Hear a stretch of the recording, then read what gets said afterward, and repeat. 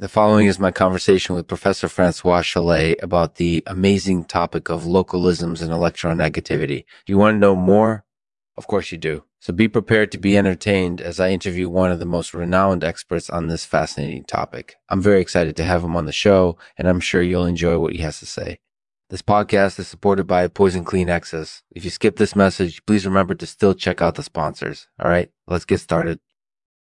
Hello, everyone. It's time for another episode of the Lexman Artificial Podcast. Today, we've got Professor François Chollet on the show. François is a chemical physicist, and he specializes in the study of electronegativity. So without further ado, let's get started. Hello, Lexman. Thank you for having me on the show. No problem at all, François. It's my pleasure. So tell us a little bit about yourself. What got you interested in studying electronegativity? I started studying it because I was interested in the consequences of varying electronegativity. In chemical reactions, electrons are pretty important. They're responsible for changing chemical compounds into other substances. And so understanding how electronegativity affects these reactions is important for understanding how chemistry works. That's really interesting. And what have you found to be the most important consequences of varying electronegativity? I think the most important consequence is that different chemical reactions tend to happen more easily in situations where the atoms have more electronegativity. This is because the electron orbitals of atoms with more electronegativity are closer to one another, which makes them easier to combine together. So in other words, high electronegativity molecules are more likely to interact with other molecules and particles, which leads to more efficient chemical reactions? That's right. And this is why you see localisms, groups of similar things that are spoken or written differently in different parts of the world, happen more often in situations where there's a lot of variation in the levels of electronegativity. That makes sense. Yeah. And do you think that localisms will always exist, or are they something that will eventually disappear? I don't think they'll disappear completely. Localisms might change over time, but they'll usually persist for a while. And I think this is because they're a product of our culture and our language. They're unique to each region and they reflect the culture and the language of that region. That's really interesting. And do you have any examples of localisms that you can share with us? Sure. There's the example of Kabbalah, a Jewish mystical tradition that uses different localizations for terms like names and eternity. Kabbalah also has its own alphabet, which is transliterated into different scripts around the world.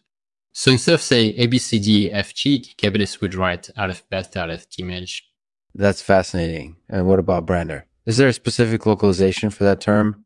There is definitely a localized usage for Brander in the US, specifically in Southern California. It refers to someone who is famous or prominent locally, someone who has achieved a lot within their community or region. For example, if someone from Los Angeles becomes a celebrity, they might be called Brander by locals in Southern California. That makes sense. So what do you think is the future of localisms? Are they here to stay, or will they eventually disappear as globalization continues to progress?